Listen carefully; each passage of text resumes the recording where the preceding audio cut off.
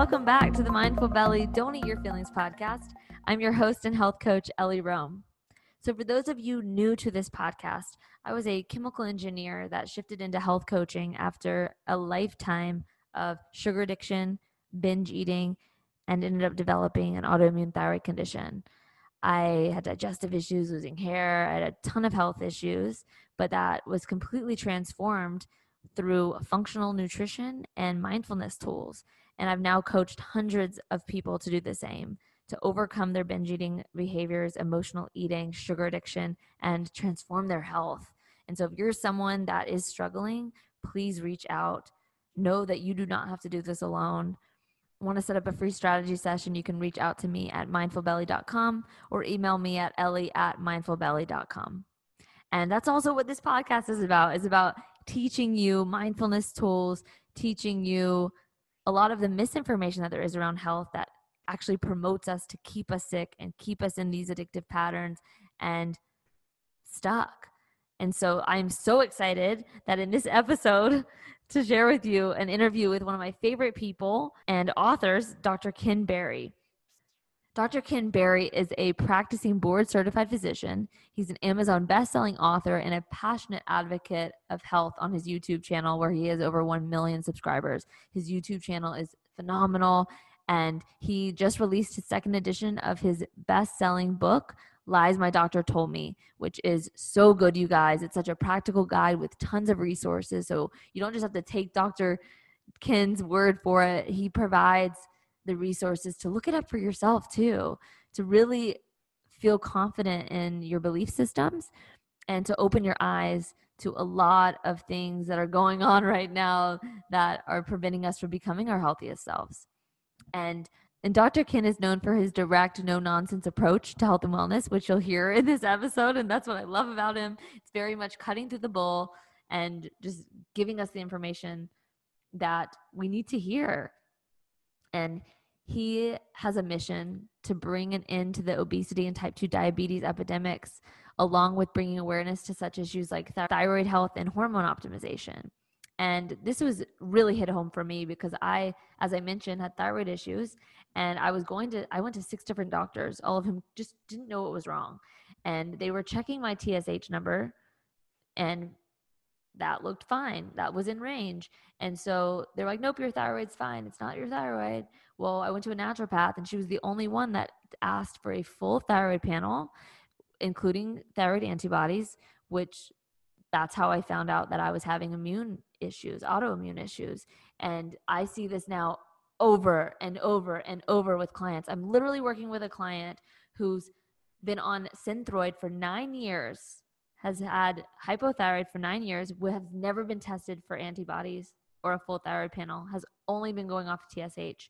I requested her get a full thyroid panel. Her antibodies were in the thousands, you guys.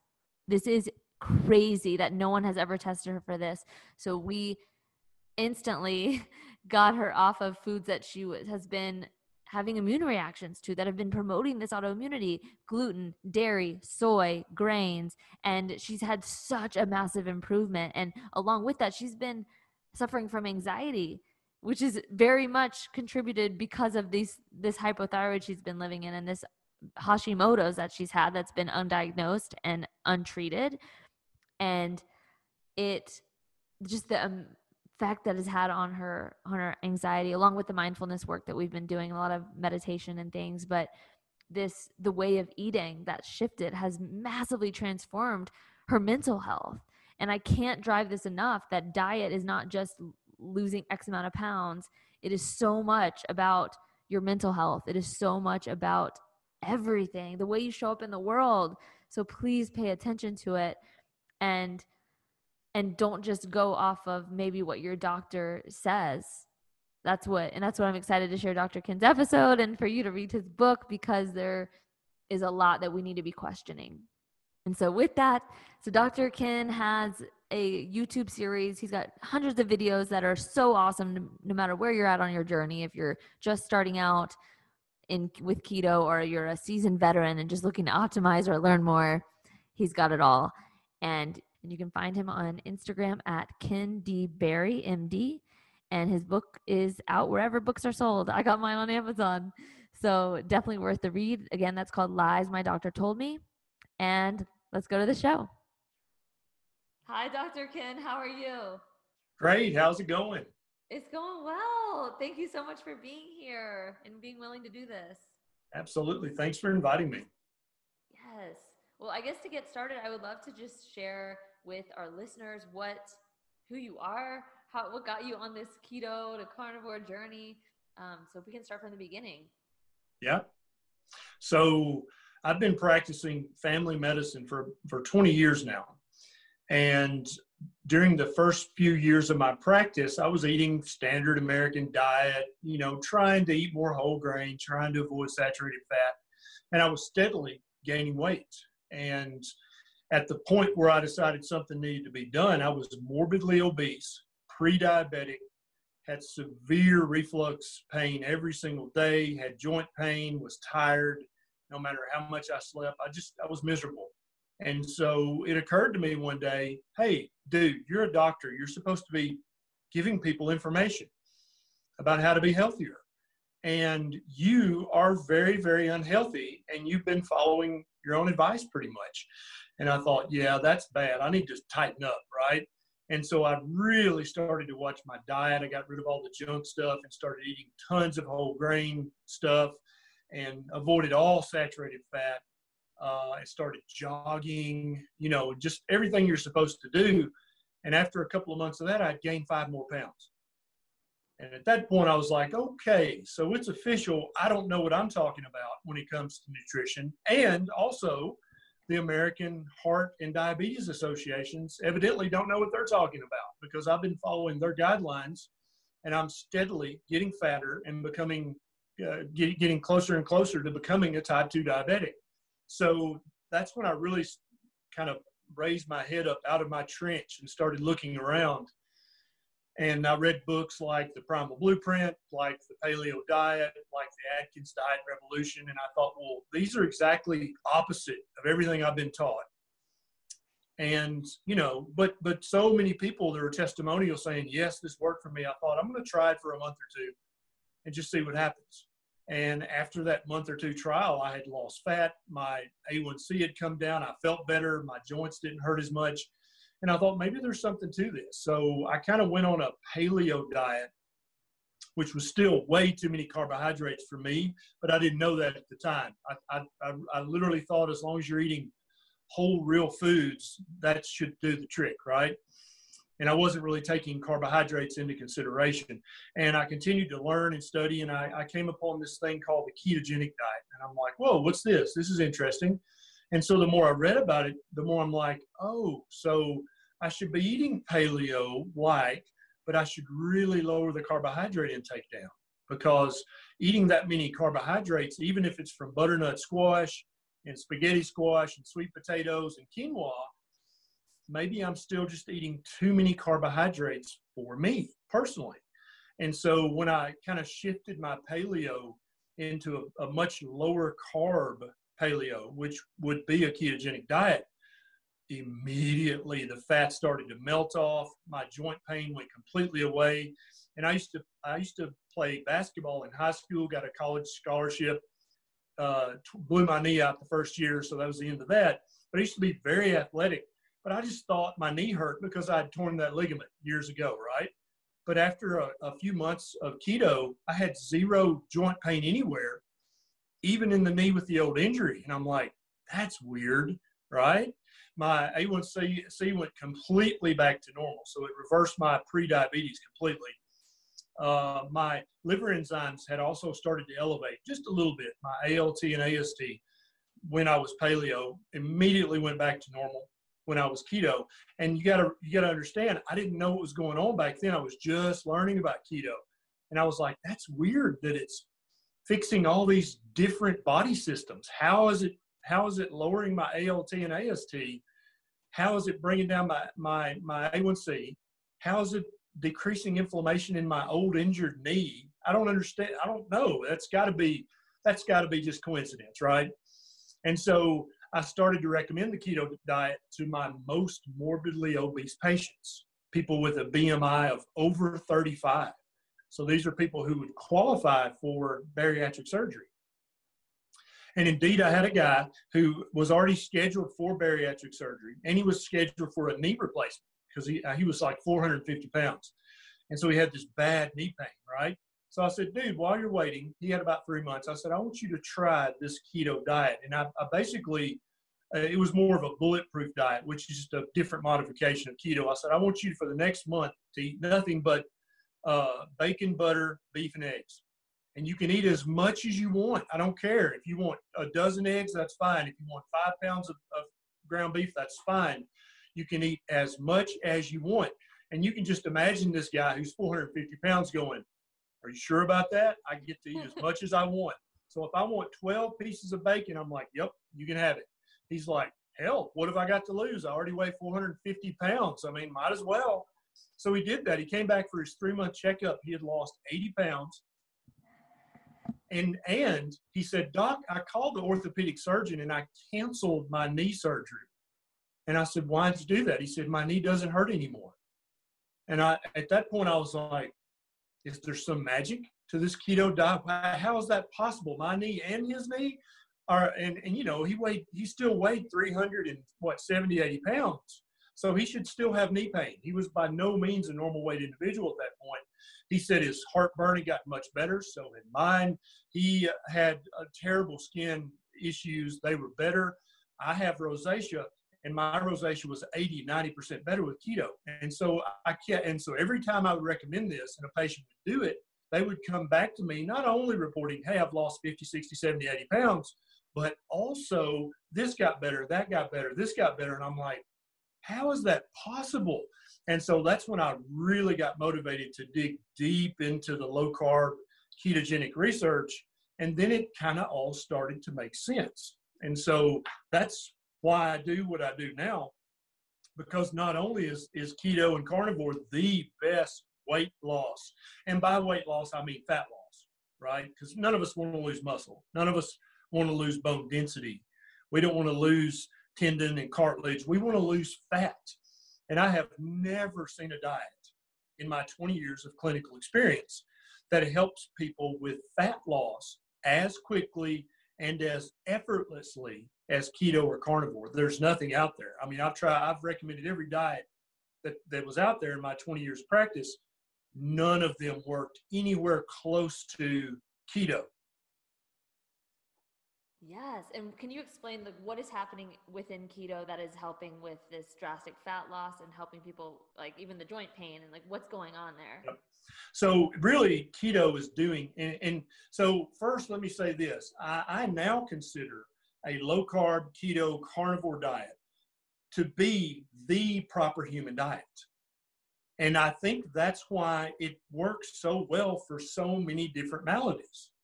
Because basically when you're eating the standard American diet, or you're eating a whole grain ADA diet, or the DASH diet from the AHA, you're still eating way too many carbohydrates for you. And you're not eating nearly enough salt, and you're eating tons of grains. You're eating lots of fruit, drinking lots of fruit juice, making your fruit juice smoothie with 2 bananas and a bunch of grapes every morning. And so I really have come to believe that the human species is a low carbohydrate species. And when you feed us too many carbohydrates on a daily basis, we get fat and sick and inflamed. And I also think that a big part of the reason so much inflammation is rampant everywhere is because of the industrial vegetable oils that everybody eats all the time and everything, whether you know it or not. It either contains vegetable oil or it was cooked in vegetable oil. Literally everything unless you're thinking about your food. And so what people are left with, because of the high carbohydrate nature of most people's diet, they have chronic spikes in elevation in their blood sugar, which leads to chronic elevation of their insulin level. And both of these things is very inflammatory, and it damages the inner wall of your arteries, both large and small, right? Then when you add the industrial seed oils like canola oil, soybean, peanut, corn, that leads to more inflammation inside every artery of your body. And so you wind up with arterial damage and inflammation all over your body. And so this can lead to the plaque buildup in your heart arteries or your brain arteries or other arteries. This leads to, and so when your insulin is chronically high, your listeners may or may not know this, one of the hundreds of jobs that insulin does is it decides whether you store fat or burn fat. And so when your insulin level's high, you ain't going to burn no fat. That's not going to happen. Only when your insulin level is within normal limits. And really the sweetest spot is when it's in low normal. That's when you really burn your stored energy on your body, that's what fat is, stored energy. And you can't tap into that stored energy unless your insulin level is normal. But when you get up in the morning and you have 2 pieces of whole wheat toast, 2 egg whites, because you don't want to eat the yolks, there's too much fat there, right? Or a bowl of oatmeal and a big glass of orange juice and maybe a glass of skim milk, you've eaten a day's supply of carbohydrates in your first meal of the day. And so not only is your insulin sky high to try to keep your blood sugar down, right? But then also you're hungry again in 2 hours. So you have to have a mid-morning snack. And so maybe you have some whole wheat, non-GMO organic granola, a granola bar, right? Or you have a protein shake. And you probably know this, but some people may not. The average protein shake or protein bar actually is a carbohydrate shake or a carbohydrate bar. If they're misnamed, because they'll have 10 grams of protein and 24 grams of carbohydrates, which break down into sugar. And that's another thing a lot of people don't realize is all carbohydrates break down into sugar, all of them, whether it's a carbohydrate from a jelly donut, or if it's the carbohydrate from 2 slices of stone ground whole wheat bread. They literally, your body cannot tell the difference between whole wheat bread and a jelly donut. To your body, it's just sugar. It's sucrose, glucose and fructose. That's what it is. And so that keeps your insulin level chronically high. And so you can forget, even if you're starving yourself. And so you can imagine someone who's eating 3 very small meals a day with 3 little snacks in between. And so they have maybe peanut butter on whole wheat toast and a glass of orange juice for breakfast. That's a very small breakfast. That's not enough food, but it spikes their insulin. So there's no fat burning happening there. Then 2 or 3 hours later, they have one of those 100-calorie SnackWell little snacks, right? Well, that's not enough to keep a bird alive, but you just spiked your insulin again because of the carbohydrates, right? Then for lunch, you have half of a chicken breast sandwich, and so you got another slice of whole wheat bread, bumps your insulin back up again. So still no fat burning happening. So as long as you're doing that, you're hungry every 2 to 3 hours, and you're keeping your insulin level high all day long. So you can forget. You could live on a starvation amount of calories with that kind of diet and still not lose fat. That's the problem. And that's why over 50% of adults in the United States are overweight or obese right now, is because we're told by everybody, eat lots of whole wheat. Bread, rolls, tortilla wraps, English muffins, bagels, every one of those things I just named is exactly the same thing. It is ground up wheat, it's a little bit of sugar, and it's some industrial vegetable oil, right? And so whether you're talking about pizza crust, a bagel, a jelly donut, or one of those stone ground tortilla wraps, it's all carbohydrate and vegetable oil and maybe a little bit of sugar. And so they're literally the same product, just packaged differently. Yes. So that's it. You're going to be chronically inflamed, and you're going to have chronically high levels of insulin. So you're not going to burn any fat, no matter how much you jog on the treadmill. Forget it. It's not going to happen. And you're going to feel miserable. And so more than half of the U.S. population is trapped in those chains right now, and they have no idea how to break out of those chains, because when they Google and go to a reputable website like WebMD or like the American Diabetes Association, like the obesity, they say, oh, eat lots of fruit and veg, and they always say fruit first, don't they? And so you're like, boom, I'm going to just live on bananas and grapes, and I'm going to get this whole wheat bread, and I'm going to get this low calorie peanut butter, no sugar added. But what they don't understand is there's carbs in peanuts. And so that's sugar too. And so they literally are putting sugar on top of their sugar and having a glass of sugar with their sugar top sugar. And they can't lose weight. And that's why. Yes. Thank you for explaining this. And what do you think for, like, I liked what you said around feeling hungry all the time. So can you explain a little bit more what's happening with people who just feel like they can't get enough food? Yeah. So there are hormones that are, their job is to tell you when you're hungry and when you're full. And when you're eating this processed diet, like I've been talking about, your leptin and ghrelin, which are the two hormones that are really mainly in charge of your appetite, they're chronically tweaked in the wrong direction. Only when you eat a meal that's high in protein and high in fat do you tweak your leptin and ghrelin, and you kind of put them in the sweet spot where you feel very full, and then you're not hungry again for many hours. And so when you fast for 4 hours in between a meal, your insulin has time to actually dip back down into the normal range. So you're actually able to burn some fat for fuel. And that's a very powerful thing. And intermittent fasting is a big part of what I do, because it's so easy to go for hours and hours without eating when you've just eaten a ketogenic meal that's full of fat and protein. But when you're eating a plant-based, high-carbohydrate diet, carbs don't satiate you. And I've actually read articles where nutritionists said, oh, potatoes are very satiating. They keep you full for a long time. They say that about oatmeal. They say that about rice.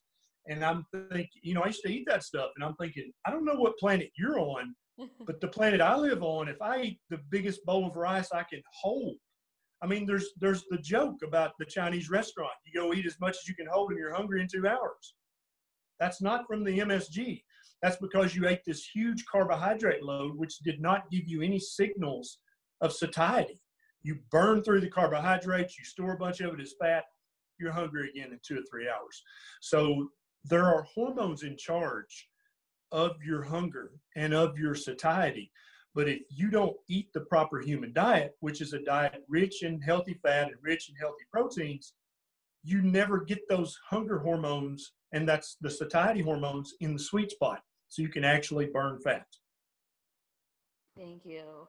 And so what have you noticed with, like, when you shifted from standard American diet, I guess, to you were like low carb paleo to keto, what have you noticed with your satiation signals? So my entire life I've been a breakfast eater. You couldn't leave my grandmother's house without eating breakfast. It was mandatory. She'd give you a spanking if you tried to not eat breakfast, right? So I was trained from birth. You got to eat at least 3 meals a day, and then it's also good for a boy to be hungry and to just eat a lot, because that's how you grow into be a big man. And turns out that's right. I was 297 pounds at my heaviest. So that worked out well. So if you want to be a big man or big woman, eat 3 meals a day with 3 snacks in between, and it'll get you there in just a few years. But so when I went paleo, I was still eating too many carbohydrates. I didn't know that at the time. But as I lowered the carbohydrates, I noticed that when I would wake up in the morning, I wasn't hungry. I didn't really have to eat breakfast. And so I think Jason Fung says it brilliantly. People are trying to lose weight, so we tell them, instead of eating 3 times a day, you should eat 6 times a day. How does that make any sense? So I want to lose weight, so I should eat more. No, that's dumb, right? And so that really took me to the next level of fat loss when I was eating keto. And I said, I'm just going to skip breakfast, because mornings are a very busy time with kids and the office and work. So I just started skipping breakfast. And you can't do that if you're eating a high carbohydrate diet. You'd be hangry, right? You'd be starving. You couldn't even focus on work because you're so hungry. But I would get up in the morning, make a cup of coffee, maybe put a teaspoon of butter in it, and we can talk about that hack later. And then I would sip on my coffee, and I wouldn't eat anything at all until lunch. And even at lunchtime, I wasn't really hungry, but I'd be like, well, it's lunch. I mean, normal people eat, so I need to eat lunch. And so I would eat lunch, but it would be a low-carb lunch. And then I wouldn't be hungry again until 6 or 7 p.m. Then I would eat, a low-carb dinner, and I would be done. And so I would stop eating about 7 p.m., 8 at the latest. And then I wouldn't eat again until noon the next day. And that just, because I was eating a low-carb, high-fat diet, that was very easy, and it just kind of naturally happened. I wasn't trying to intermittent fast. Does that make sense? Makes sense. It just happened naturally. And so when you're fasting for 14, 16, 18 hours a day, your insulin level, remember that insulin level, it stays very low normal for hours and hours and hours. Now, your body has to run on some sort of fuel. You have to have fuel. So when you're eating carbohydrates every 2 hours, you run on sugar. But when you stop that and start eating a high-fat, low-carbohydrate diet and you start fasting, you run out of the carbohydrates very quickly. Well, but yet you don't get hungry. So what's going on there? So when you eat keto, one of the things it does is your body actually starts to produce something called ketone bodies or ketones. Your body can burn those for fuel, just like it burns sugar. And that's how you burn fat. You break up the fat down into fatty acids. They're converted into ketones. Then you burn those for fuel. That's how you burn fat. That's actually how you lose weight. But it's like, even though if you go back to the basic physiology textbook, it's in there.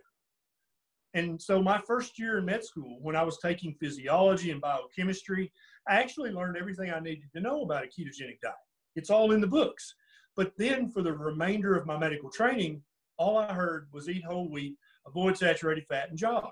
And so I forgot the basic science, like I think most doctors and healthcare providers, we forget about our basic physiology course where it explains about ketones and ketone bodies. It was in my biochemistry book and my organic chemistry book back in undergrad. But you never hear about that, so you just think, oh, eat whole grains and avoid bacon and jog. That's how you lose weight.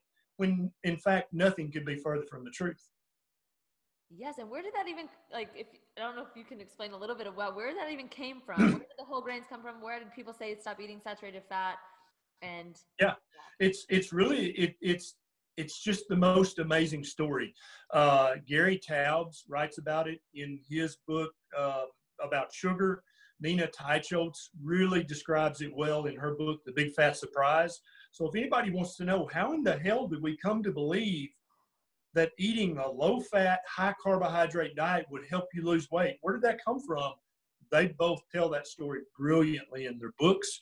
But you can sum it up briefly by saying that a scientist by the name of Ancel Keys, he had a hypothesis that eating cholesterol and eating saturated fat was what led to heart disease.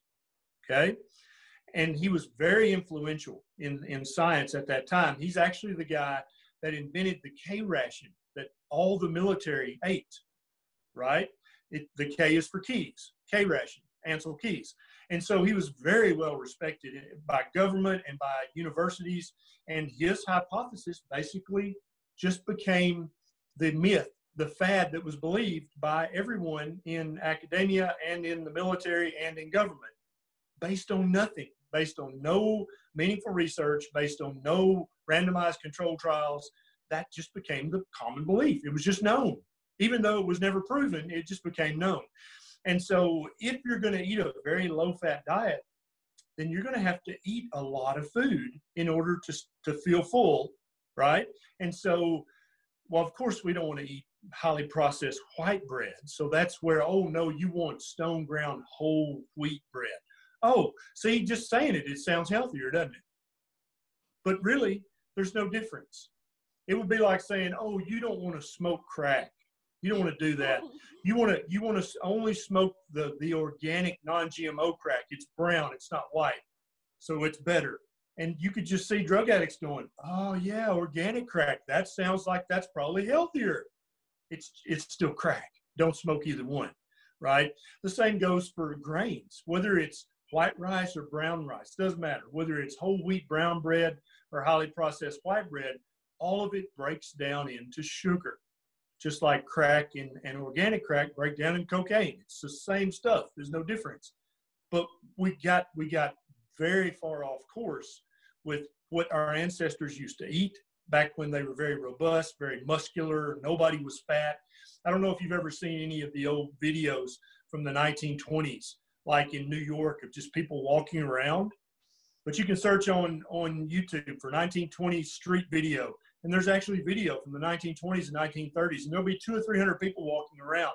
There's not a single overweight person, or maybe one person out of the entire 200 people is a little bit overweight, but there's nobody who's morbidly obese. It just didn't exist back then. What changed? Well, what changed was Ancel Keys' hypothesis, which became the widespread belief in the scientific community and the nutrition community that whole wheat is good, saturated fat is bad. And from that, everything else came. Thank you for explaining that. And for people who are still convinced that saturated fat is bad, can you explain a little bit?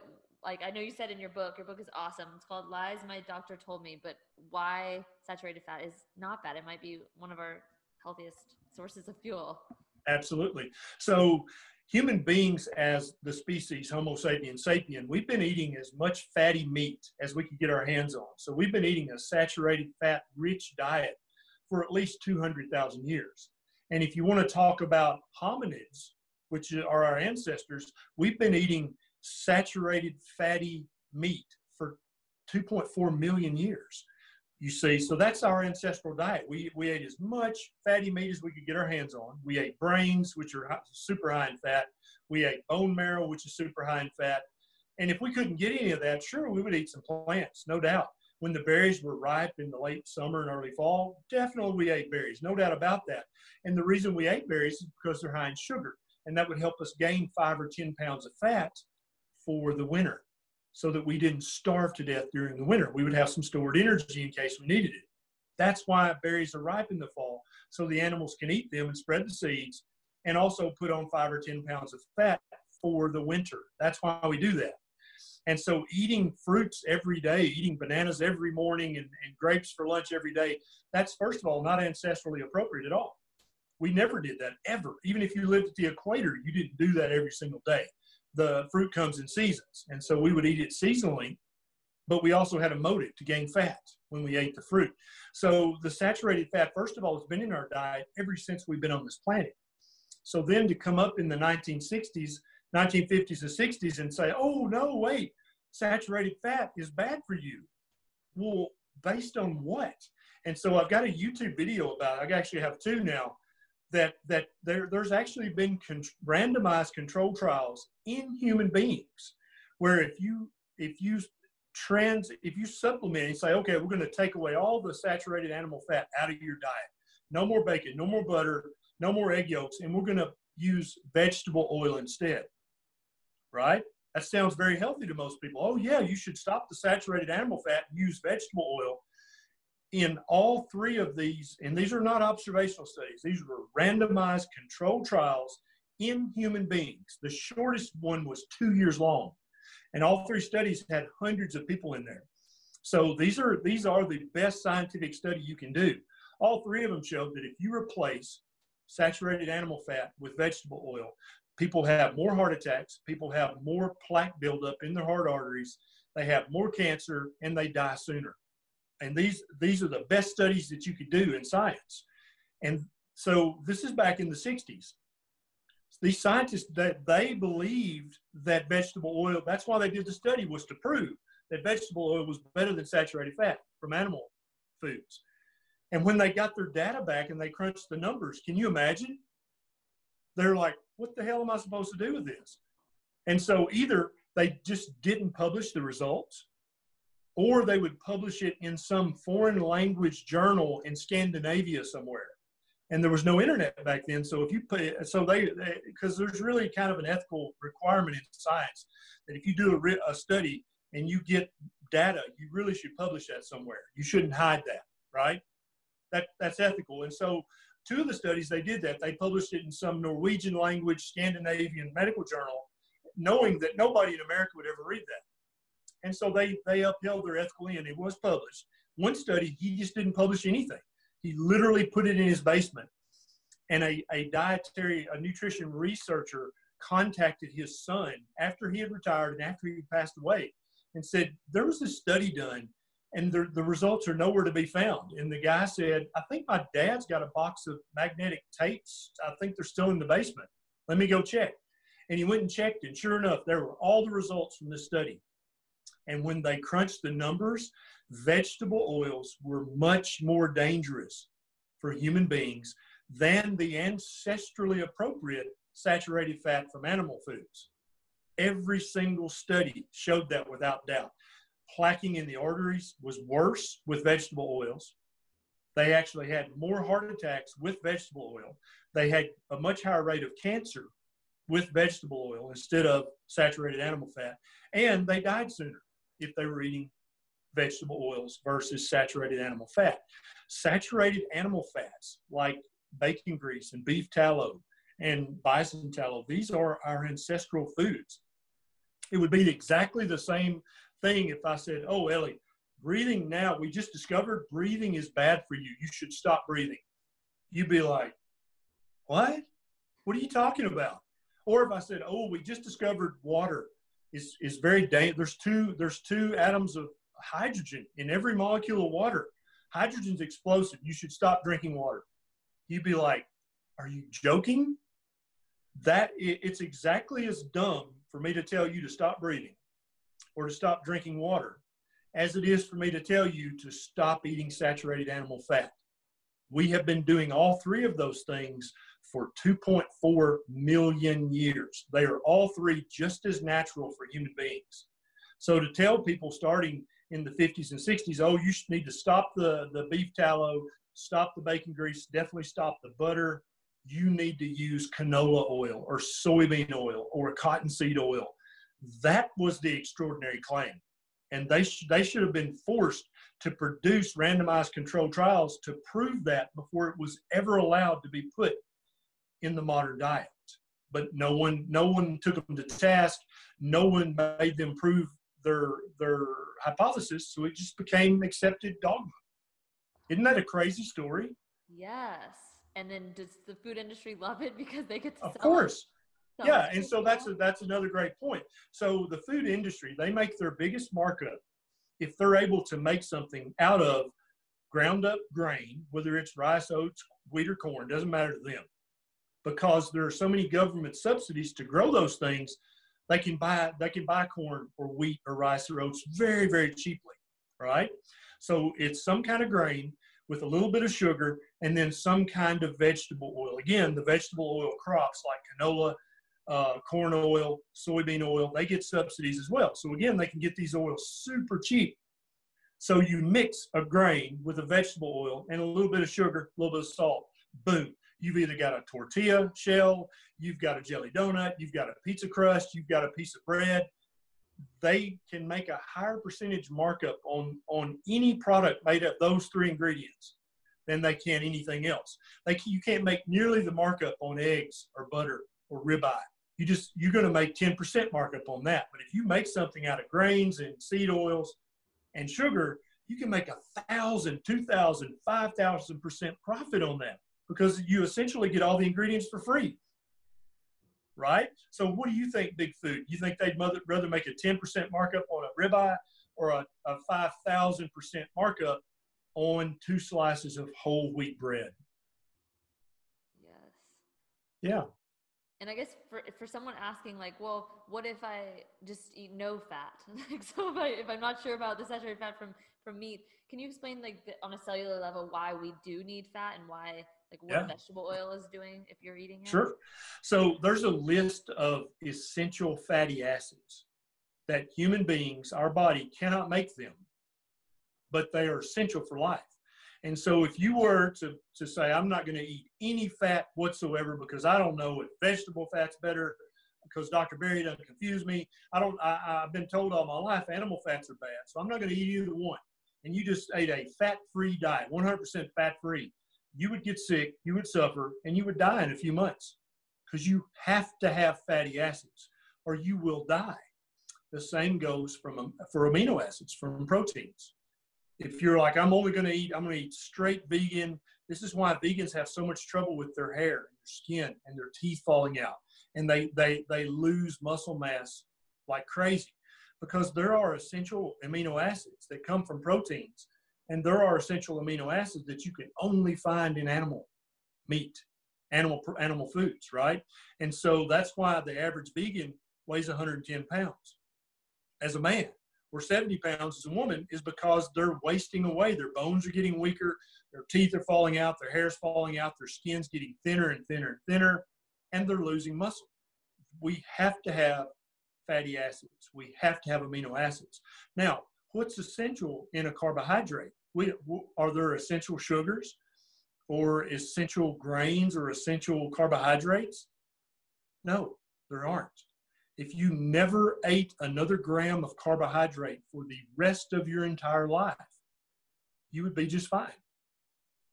And so when you look at it like that, you're like, so there are essential fats I have to have. There are essential amino acids, proteins I have to have, but I never have to eat a carbohydrate and I can be perfectly healthy.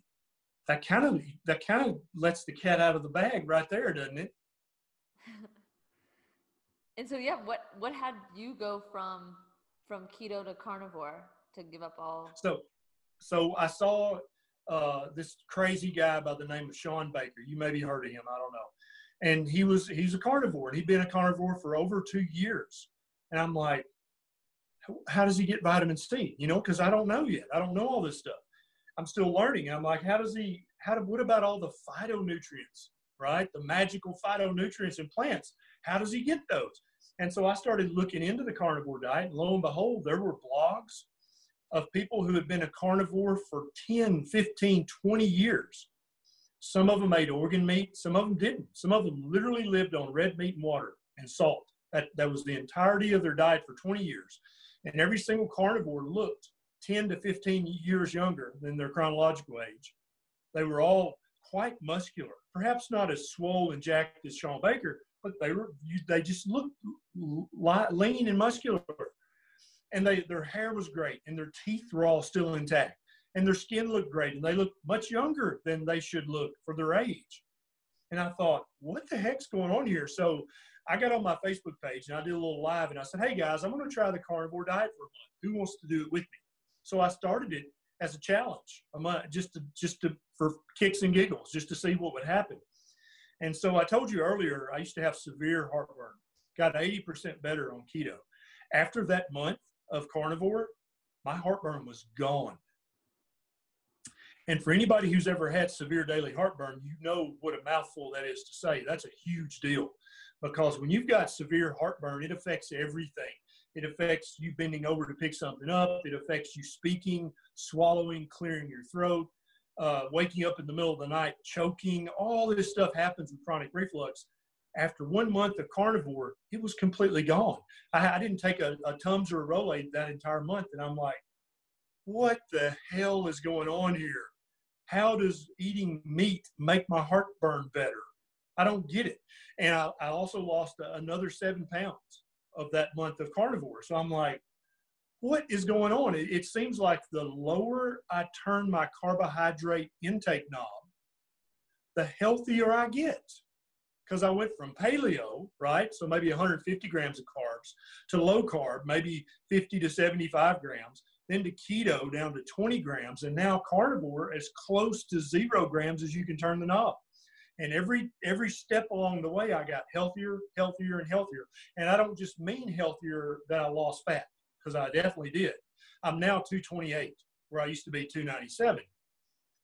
Every problem I had got better and stayed better. So the pre-diabetes, the fatty liver, the reflux, the rosacea, which it looks like I don't even have. I haven't put anything on my face in 2 years.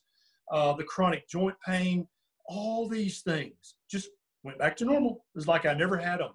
And for a doctor who's rediscovering the proper human diet as I go along, I'm always acutely aware.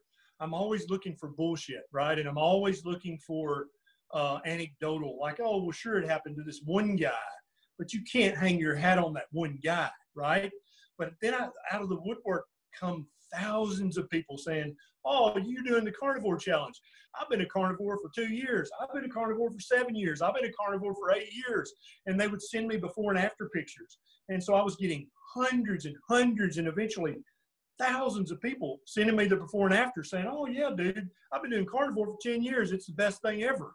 So you can't just say then, well, it happened to some guy. You have to start saying, this happened to thousands of people. who did that. And so when you have a preponderance of anecdotal data like that, at some point you've got to go, maybe there's something scientific to this. And there's been no research done, because you can imagine if you were a young Harvard professor, right? And you thought, I bet there's nutritional benefits to eating bacon and butter. I'm going to do a study. And you went to your chairman at the Department of Nutrition and said, Dr. Willett, I want to do a study. I want to put people on a diet where they eat 12 pieces of bacon and a half pound of butter every day. And I want to study them for a year and see what happens. Dr. Walter Willett, not only would he kick your ass out of his office, but you would lose your tenure and you would lose your research grant, and you would be looking for a job at the University of New Mexico or somewhere. You would no longer be working at the Harvard School of Public Health. You would be kicked out. And so that's why there's been no research done on keto, low carb, carnivore, is because all the powers that be in the ivory tower believe that a plant-based diet is best. And they believe that every research dollar should be spent proving that a plant-based diet is best. So there's been no room for keto research. There's been no way for a researcher to do carnivore research, because you got to have money to do research. If you're going to have 100 people in your study, you got to pay them. You got to buy their food. You got to pay 2 research assistants to help you crunch the numbers. Unless you're a multimillionaire, you can't fund that yourself. You have to have a grant. And the only way to get a grant is if the people in power say, yeah, let's give that guy a grant to study whether eating bacon and butter is healthy. That grant's you're never going to get that. So there hasn't been nearly enough research, but I'm satisfied by the tens of thousands of anecdotal studies I've seen out there of before and after pictures, of personal testimonials of people I know. I've met them. I know they're not full of crap. They're not trying to sell a supplement. They're not trying to sell a weight loss regimen. They're just literally, it's truck drivers and waitresses and hairdressers and nurse practitioners who say, no, I've been keto or carnivore for years. Here's my before picture and here's my after picture. I'm never hungry. I'm always happy. I sleep like a baby. I do everything that you do in the bedroom works very well. Thank you very much. It's all great, right? And so you can only hear that so many thousands of times before you go, I think there's something to this proper human diet thing. And I think it gives humans optimal health to eat the proper human diet. What a concept. Yes. And what do you say to people who then come back to you and are like on the plant-based side and say, well, we need fiber. What about the microbiome? Like, what do you say? Yeah. So there have actually been carnivores who have sent stool samples off and had their gut biome checked. And they actually have way more diversity in their gut bacteria than people who are eating a plant-based diet. And I've seen at least 30 cases of that, where somebody who's been a carnivore for a year or two, they're like, oh, I hadn't thought to send off a poop sample. I'll do that. Yeah, it's only $100. I'm going to do that. And when they get the results back, it's beautiful. Like, there is such a diverse array of bacteria in their gut, way more than any report I've ever seen from somebody on a plant-based diet. So in theory, eating a high fiber diet, eating the rainbow, eating all these different fruits and vegetables, in theory, that should work. But in actual practice, carnivores have a much more diversified gut bacteria and far fewer gut symptoms. It's almost unheard of for a carnivore to have irritable bowel syndrome or chronic constipation or IBS with diarrhea or Crohn's or ulcerative colitis. They may be used to have that, but as a carnivore, their symptoms are completely and totally gone. Again, is there some magic in eating meat, or is eating a meat-heavy diet actually the proper human diet? And the reason that we have epidemics of irritable bowel syndrome and disease, of ulcerative colitis, of Crohn's, of chronic constipation, is all that stuff caused by eating a high-fiber, grain-filled, carbohydrate-filled diet? I don't know. We'll see. Yes, thank you. And I guess, what do you say when people come to you and ask about the cholesterol part of this? Yeah. So the whole cholesterol thing is based on, you should avoid animal saturated fat and you should avoid eating cholesterol, right? So, but I've already I've already told you there are 3 randomized controlled trials in human beings of hundreds of people that went for, the minimum was 2 years. One of them ran for 7 years. They proved beyond a shadow of a doubt that replacing animal fats with vegetable fats always results in worse complications, earlier death, more cancer, more heart attacks. So if it's not the animal fat, then what is it? Because saturated animal fat, that's the worst. That's what we're taught, right? But now a good friend of mine, Dave Feldman, he has a website called cholesterolcode.com. There was a huge study, a medical study years ago called the NHANES, NHANES, NHANES. And it collected all this data on thousands of people for years and years and years. They checked their cholesterol, they checked their blood sugars, they checked all this stuff. And they were trying to prove that a low-fat diet full of whole grains is very good for you, right? Well, they would never release the actual raw data of NHANES. And we're like, that was actually paid for by public money. The federal government sponsored that. So how is that not public knowledge? But they were very reticent to release the data. Well, Dave Feldman finally got a copy of the raw data. And guess what? When he plugged in everybody and you stratify them by how much saturated fat they eat, how high their total cholesterol was, lo and behold, the people with higher cholesterols live longer. And you're like, wait, what? Yeah, go to cholesterolcode.com, follow Dave Feldman, Feldman on Twitter. He's posting about this all the time. A higher cholesterol, especially in women, is actually very, very protective against cancer and all-cause mortality. That means from dying from any reason. The higher your cholesterol is, the longer you're going to live. Definitely in women, probably in men too. So having a high cholesterol, that's actually a good thing, probably not a bad thing. And more so, people in the keto community we've stopped calling LDL cholesterol the bad cholesterol. We call LDL cholesterol the other good cholesterol. So you got the good cholesterol and the other good cholesterol because they don't hurt you. Dr. David Diamond is a PhD researcher at the University of South Florida. He's been working as a lipid researcher for decades. He's got great videos on YouTube that explain why a high LDL means nothing. You shouldn't take a statin drug to lower your LDL. It doesn't help you at all. It increases your risk of side effects and feeling crummy every day, but it's not going to protect you from a heart attack or a stroke. All these things are myth. All these things are fads. And you would think that doctors and professors wouldn't be susceptible to fads and myths. But you got to understand, no matter how long the white coat is that the doctor's wearing, he's still just a human being, just like you. He or she's just as susceptible to falling for bullshit, for falling for a fad, for falling for a myth and saying, oh yeah, the sun causes skin cancer and saturated fat causes heart disease and whole wheat bread is good for you.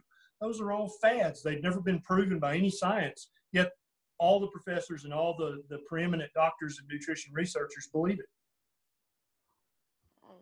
And what do we look at then for, so like if we have a blood work panel, what do we want to look at to make sure we're not having like metabolic disease or what markers should we be looking at? So the most important markers that you can have checked are your hemoglobin A1C. That's going to tell you what your blood sugar has been doing for the last 3 months. Very, very important marker. The next is a C-peptide. This is going to tell you what your insulin level's been doing for the last couple of days. Very important. The next is triglycerides. Okay, that's part of the lipid panel, but it's triglycerides. A lot of doctors will tell you if your triglycerides are high, oh, you're eating too much saturated fat. But again, this gives you a heads up that the doctor who just said that has completely forgotten their biochemistry and their physiology, because it don't work like that. What makes your triglycerides go up is eating carbohydrates, eating too much sugar, eating too many donuts. That's what causes high triglycerides. So you definitely want to have a normal triglyceride. The next is an HDL cholesterol. You want it to be as high as you can possibly get it. If you're not eating enough fatty meat, if you're not being active enough, you'll have a low HDL, and that's actually dangerous. those are by far the most important metabolic markers that you can have checked. Now, there are hundreds of other tests that we could talk about that do have some merit, but if you only had enough money to check 5 tests, that'd be the test I would check. Okay, thank you. And what do you find with people who, especially for women, trying to get their cholesterol really low on statin drugs? Like, what does that do to their neurochemistry? Yeah, it's a great question. So a woman who's slender especially, but yet has high LDL or high total cholesterol, taking a statin, she is raising her blood sugar every time she takes a statin, which is a big deal, right? She's lowering her testosterone every time she takes the statin, which is a big deal. Even for women, women need testosterone, okay? All of the sex hormones are made from cholesterol. So when you're taking a cholesterol lowering drug, you're also lowering your hormones by definition. There's no way to argue that. When she takes a statin, she is lowering her levels of coenzyme Q10, which is a big deal for brain function, for muscle pain. She's messing with her electrolytes. There's a whole list of things that you need, supplements you need to take if you're going to take a statin. It's terrible. I mean, they're very, I don't want to say dangerous, but they're very worrisome drugs. And if you're not aware of all the supplements you should be taking, if you take a statin, I got a YouTube video about that. But I mean, that's a big deal. And so I would, as a woman who's slender, I would much rather her eat bacon and eggs every morning and never take that statin drug again. That's going to help her live longer. That's going to help her have a stronger bone density, because guess what happens when your testosterone level's too low? You get osteopenia, which eventually leads to osteoporosis, right? Testosterone has a huge function in keeping your bone density where it needs to be. Testosterone plays, in men and women, it plays a huge role in the amount of muscle mass that you hold for both men and women. And so as people get older, sarcopenia, or the loss of muscle, that's a huge marker that of all-cause mortality. The less muscle you're holding, the more likely you are to die. If you're taking a statin, you're lowering your cholesterol, you're lowering your testosterone, and you're raising your blood sugar, you're going to lose muscle. You're going to lose bone. And so then you're frail, fragile, you fall, break a hip, that's it. You're done. Your life's over. And I'm not saying the statin drug, the cholesterol lowering drug, is 100% to blame for that. I'm saying it does play a part. Yes. And on top of, even if someone's not on a statin drug, but just not eating cholesterol or not eating saturated fat. Right. Yeah, absolutely. You've got to eat your saturated fat. That is a proper human food. Thank you. And I guess diving more into the hormones, the TSH part of your book was really hit home with me. I had thyroid issues. I see clients every day with hypothyroid, and that exactly like what you wrote was only had their TSH checked and just handed Synthroid or handed something. So could you speak to that? Like, what's going on here? Yeah. So when I was in my residency training, that's when Synthroid was the only thyroid replacement hormone on the market. There was Armour and Nature, but the Synthroid company did a great job of casting doubt on Armour. That's where the myth that Armour is inconsistent. A lot of people have heard that if they're in the thyroid community. The Synthroid company started that rumor. They paid for that rumor to be started. Okay, they were trying to put Armour out of business. They wanted to be the only pill on the block for hypothyroid, right? And so when I was a resident physician, our sample closet, like there was one entire wall that was nothing but all the different dosage strengths of Synthroid, name brand Synthroid. And so I was trained as a baby doctor from my infancy as an MD. If they've got low thyroid, there is only one thing that they will take. You will not even consider that. I didn't even know there was such a thing as Armour until I was out in practice. And I had a patient come to me and say, no, I don't like Synthroid or levothyroxine. I like Armour better. It's more natural. And I'm like, what's Armour? Like back in 2002, that's a literal true story. That happened. I had no idea what Armour was, Nature, desiccated thigh. I had no idea. So I had to go back and become a student again and go, what's this Armour crap I keep hearing about, right?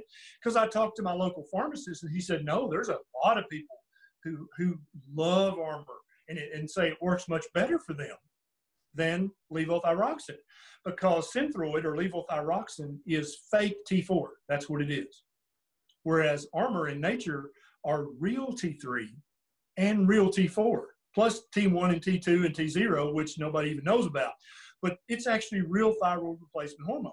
So it fits into the molecule better. And the way the thyroid physiology works is your thyroid makes T4, but that's not what your body uses. Your body has to convert it into T3.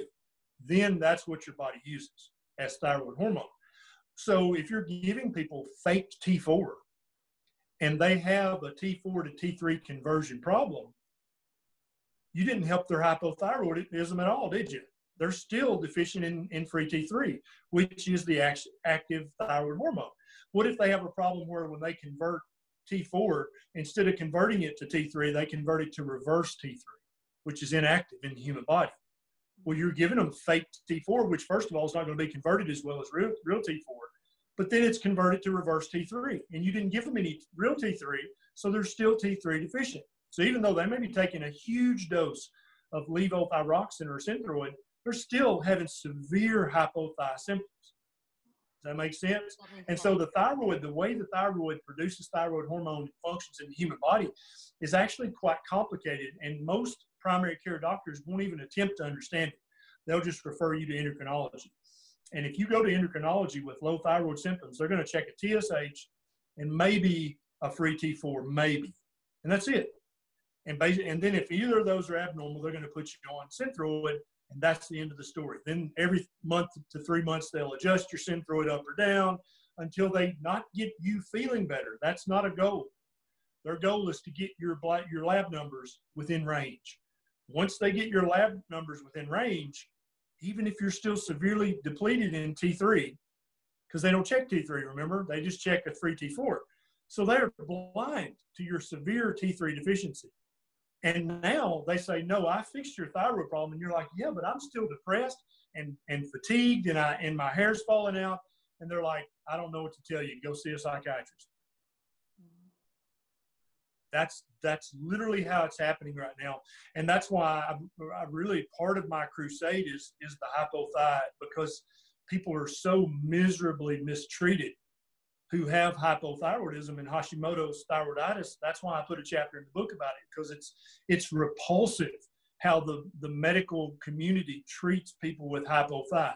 I've got your lab numbers normal. Now, if you're not feeling normal, then you're either crazy or you're menopausal, or you need some Prozac, Zoloft, I don't know, but you need to go. You see, it's like that. I mean, how offensive? It makes me want to cuss.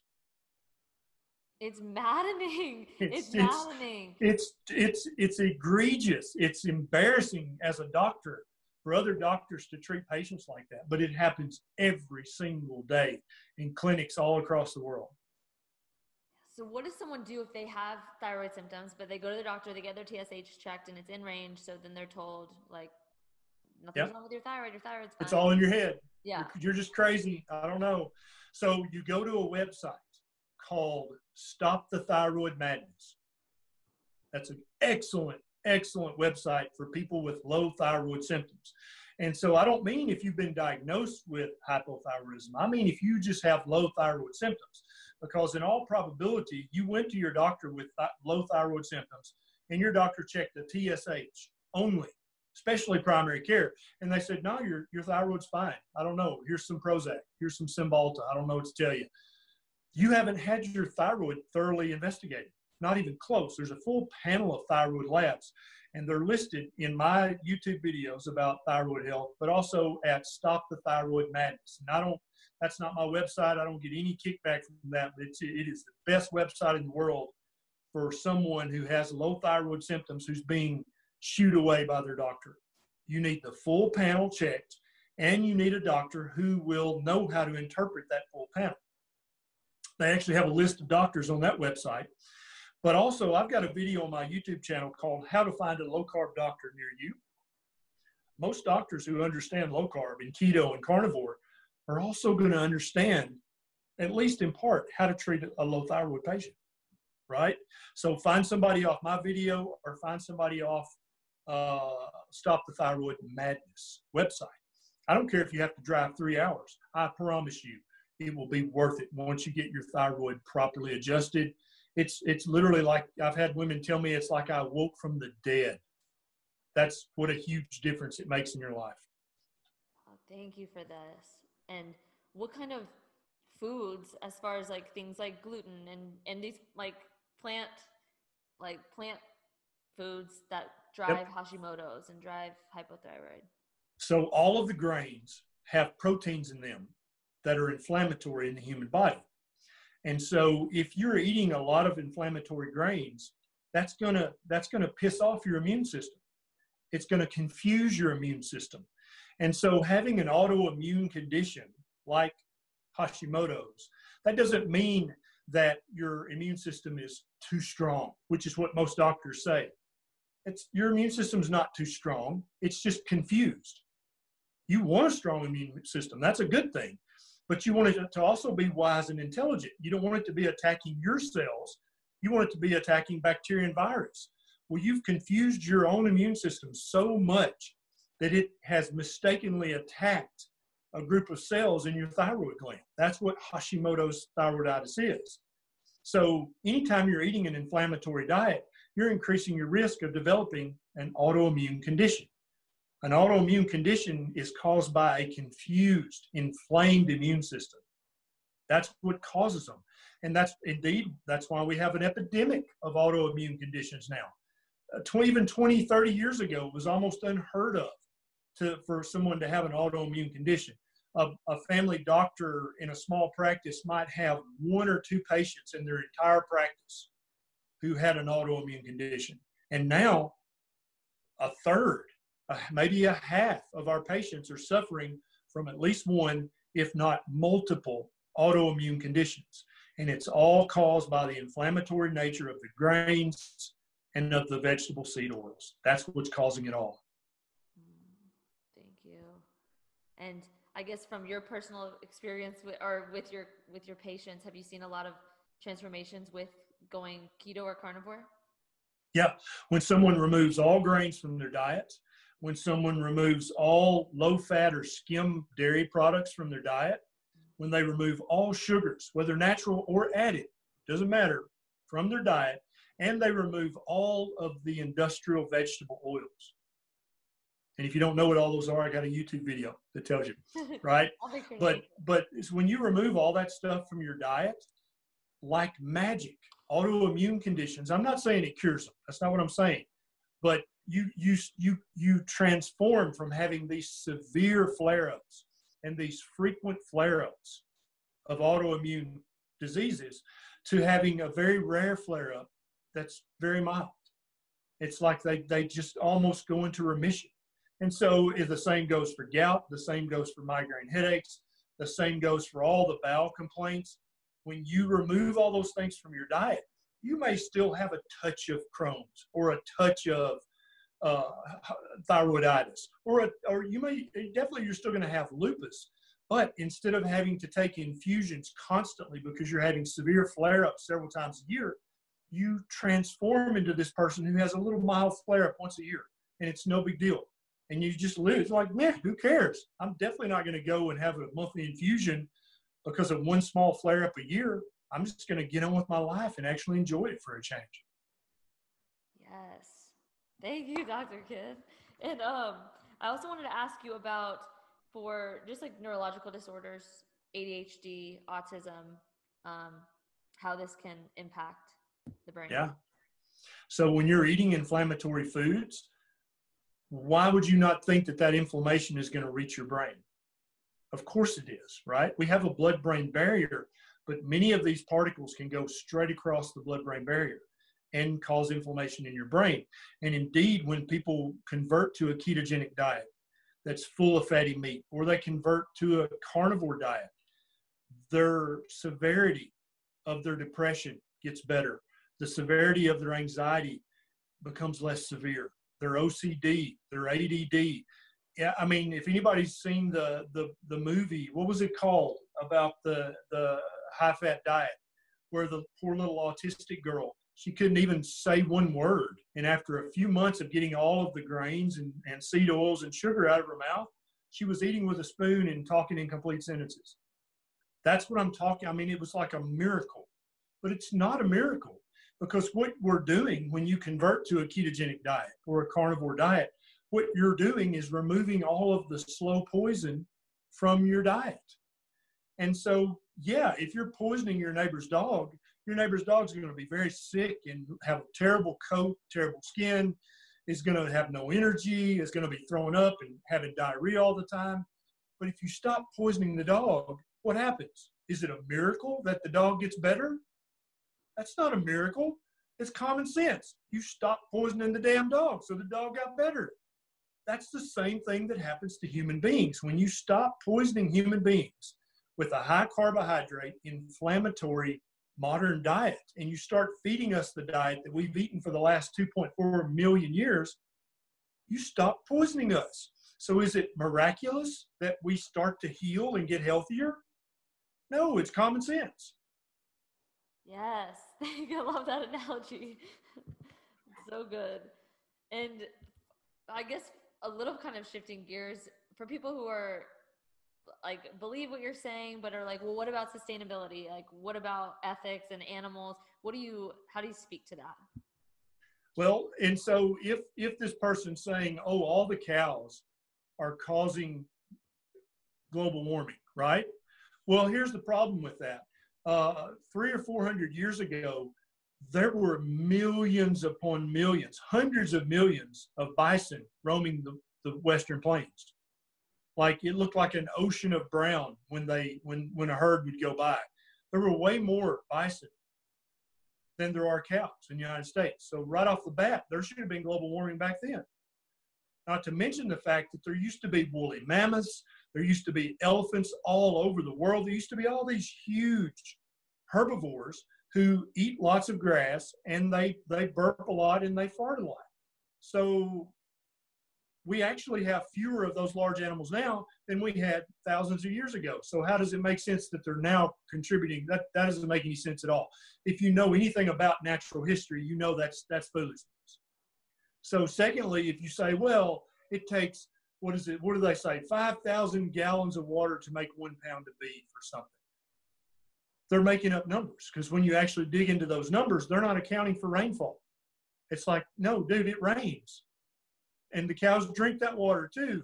So you can't act like, oh, we're just irrigating the pasture and we're irrigating the cows. There's no natural rainfall. All those numbers are made up.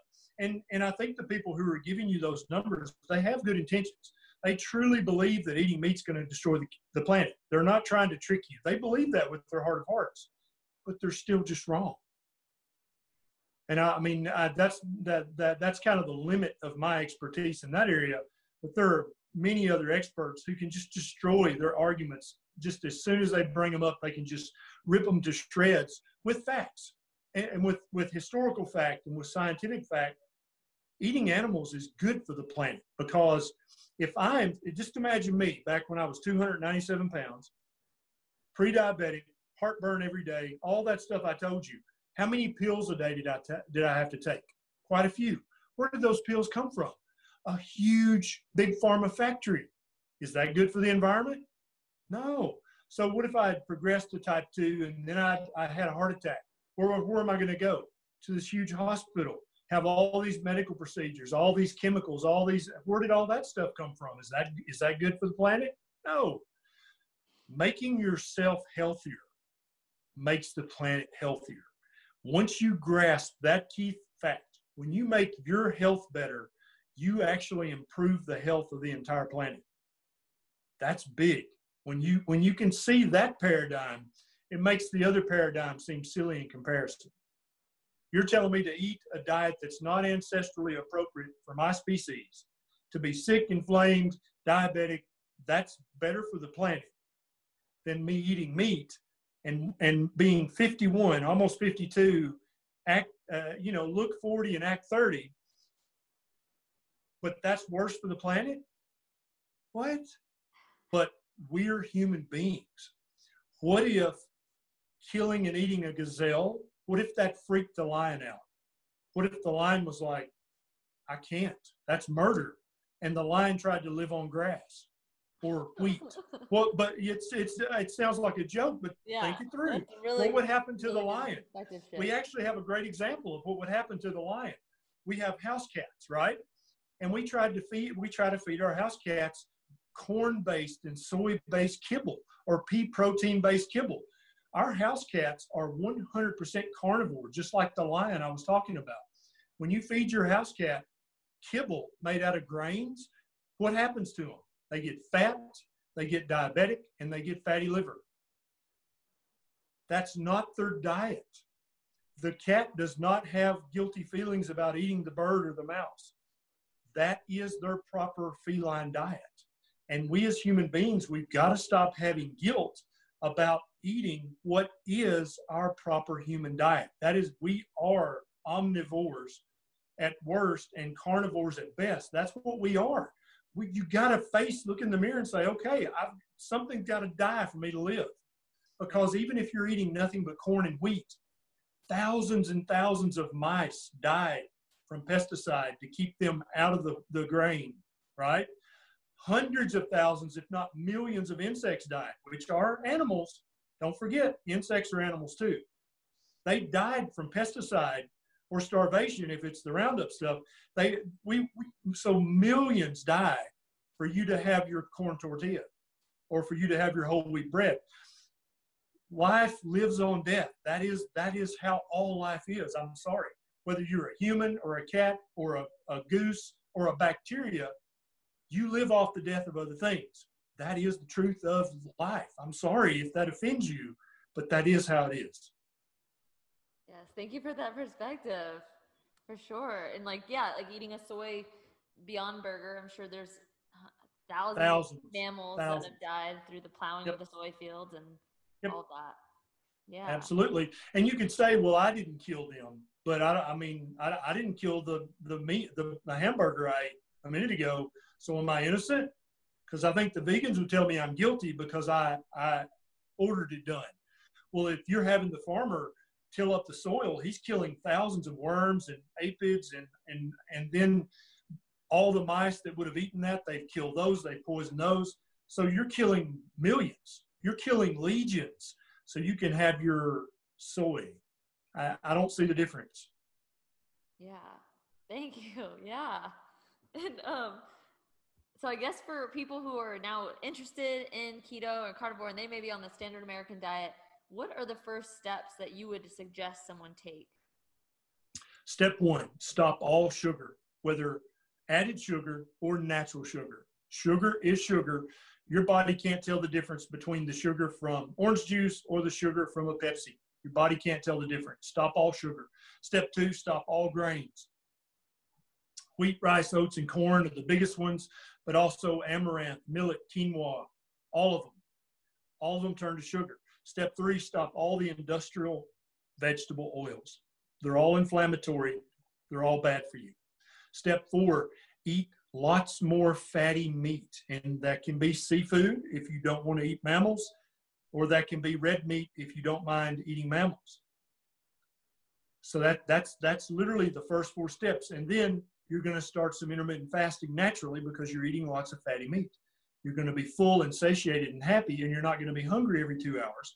So step five is start doing some intermittent fasting.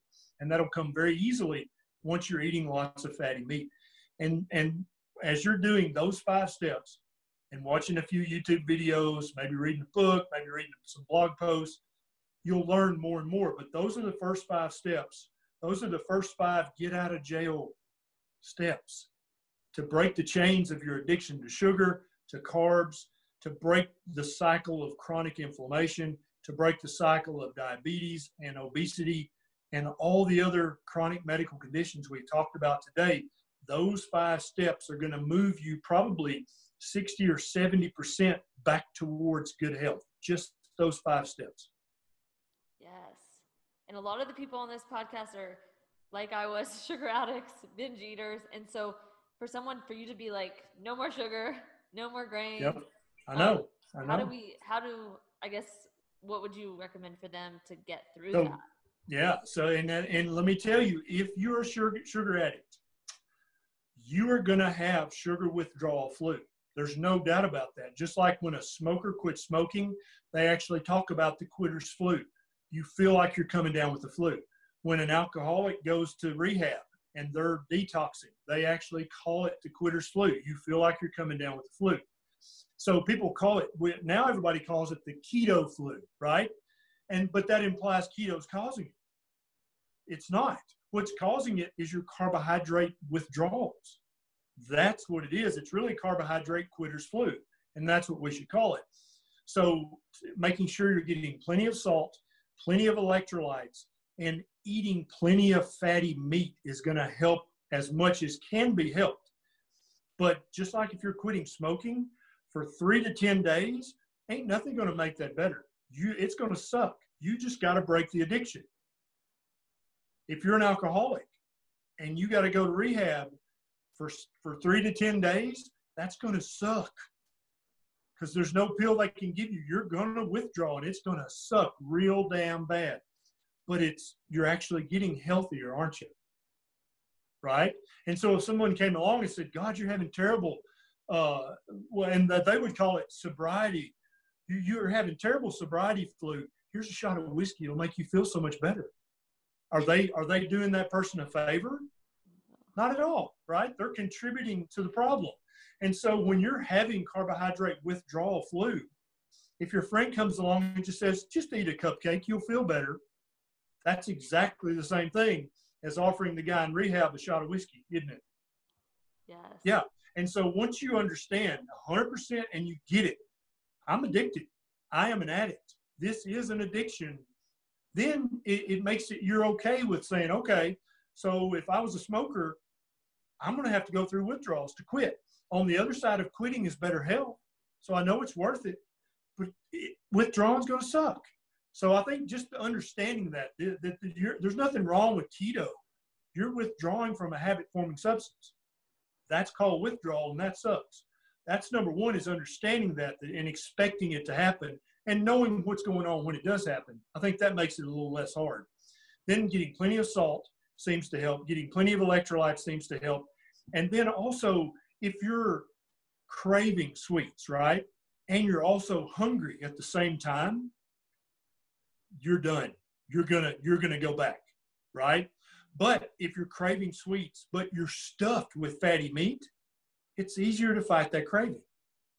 And that's why I say, if you're hungry, eat some bacon. If you're hungry, eat some burger, eat some beef, eat some butter, eat something that's full of fat and protein, because that's going to turn off your hunger signals. Then all you have to fight is the addiction. And you can fight addiction successfully. People do it. It's hard, but you can do it. But no human can fight addiction and hunger with the fix being the damn muffin was going to fix them both at the same time. Nobody can fight that. So you've got to stay full of fatty meat while you're fighting and breaking the addiction. That helps a lot. Yes, thank you. And what would you say for things like stevia and like those kind of sweeteners? What do you believe around those? There seems to be two kinds of people. For some people, using the keto-approved artificial sweetener seems to help. For other people, it seems to reawaken the addiction. And so you kind of have to know which kind of person you are. I'm a teetotaler, right? I've got to quit it. Ben Bickman sent me some samples of his new protein shake, which is awesome. The ingredients are spectacular, but it's sweet enough it triggers me. And so I tried it for lunch, and I'm like, dude, I'm starving. I would literally, if there was some Fruit Loops in the house, I would eat them right now. Like, it immediately triggered me. Whereas my wife is more of a moderator. Nisha is a moderator. She can use stuff like that to kind of slowly wean down, and that works for her. But for me, I can't have sweet taste in my mouth or it calls up my demons and I'm looking for the Lucky Charms. Yes, this is perfect. I relate to that. And so if you could just tell us what you eat on what you eat today, or what you eat on a normal day? So today I had 6 egg yolks and about 3 egg whites, 2 pounds of ground beef, and then for dessert I had a big hunk of hard Parmesan cheese. That was my dessert. And that was my first meal of the day. I had that about 2 p.m. That's usually when I break my fast, is about 2 or 3. If I get hungry again, and I don't mean bored, I don't mean irritated, I mean truly hungry, I'll eat a second time, about 6 or 7. If 6 or 7 rolls around and my stomach doesn't alert me that I'm truly hungry, I'll keep right on doing what I'm doing till bedtime, and I'll go to bed happy. Now, for somebody who's still eating a high carb standard diet, they're like, is this guy from Mars? What are you talking about? If you get hungry, what do you mean if, right?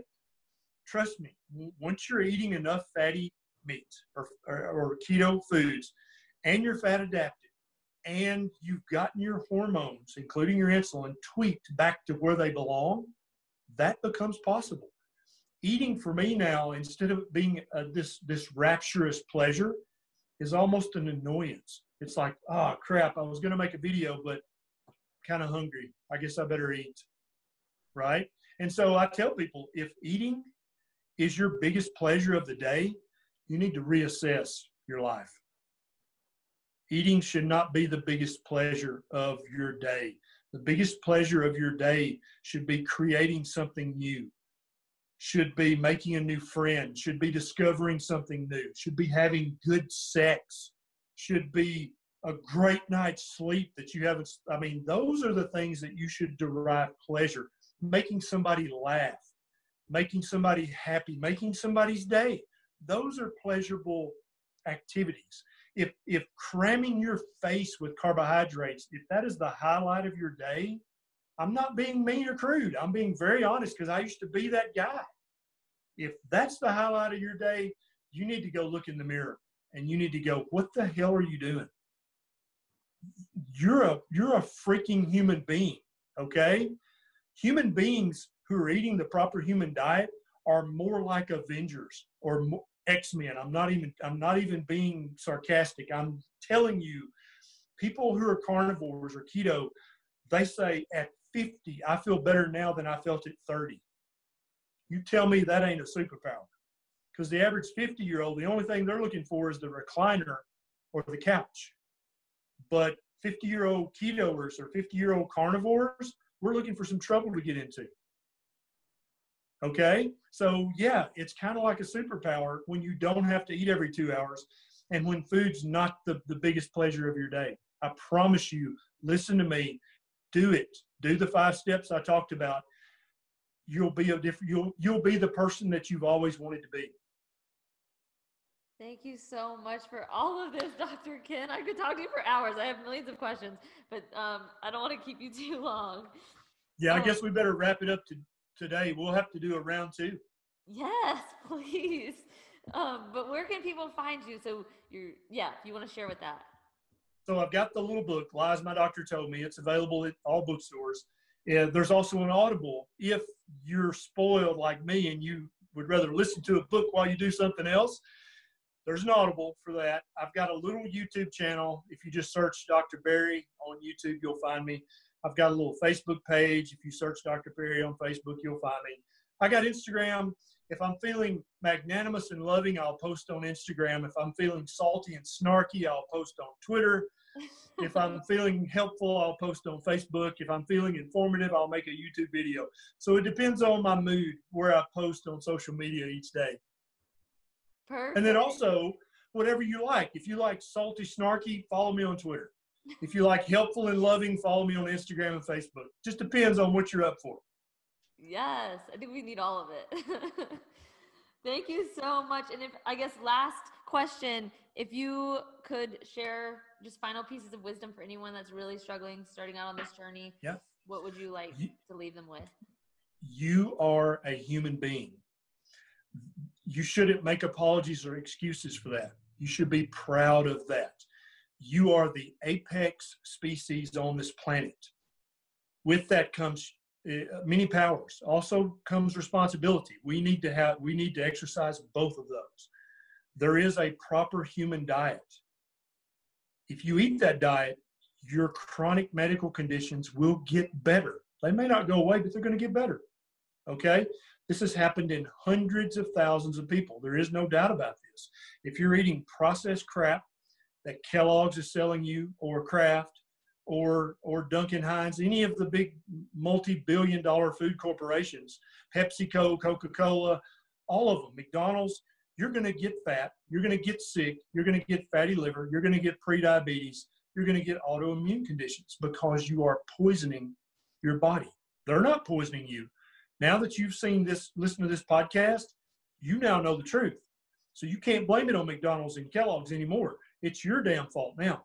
But that's the bad news. The good news is you can turn this off and you can start changing every bit of that today. You don't have to take a course. You don't have to buy a single product.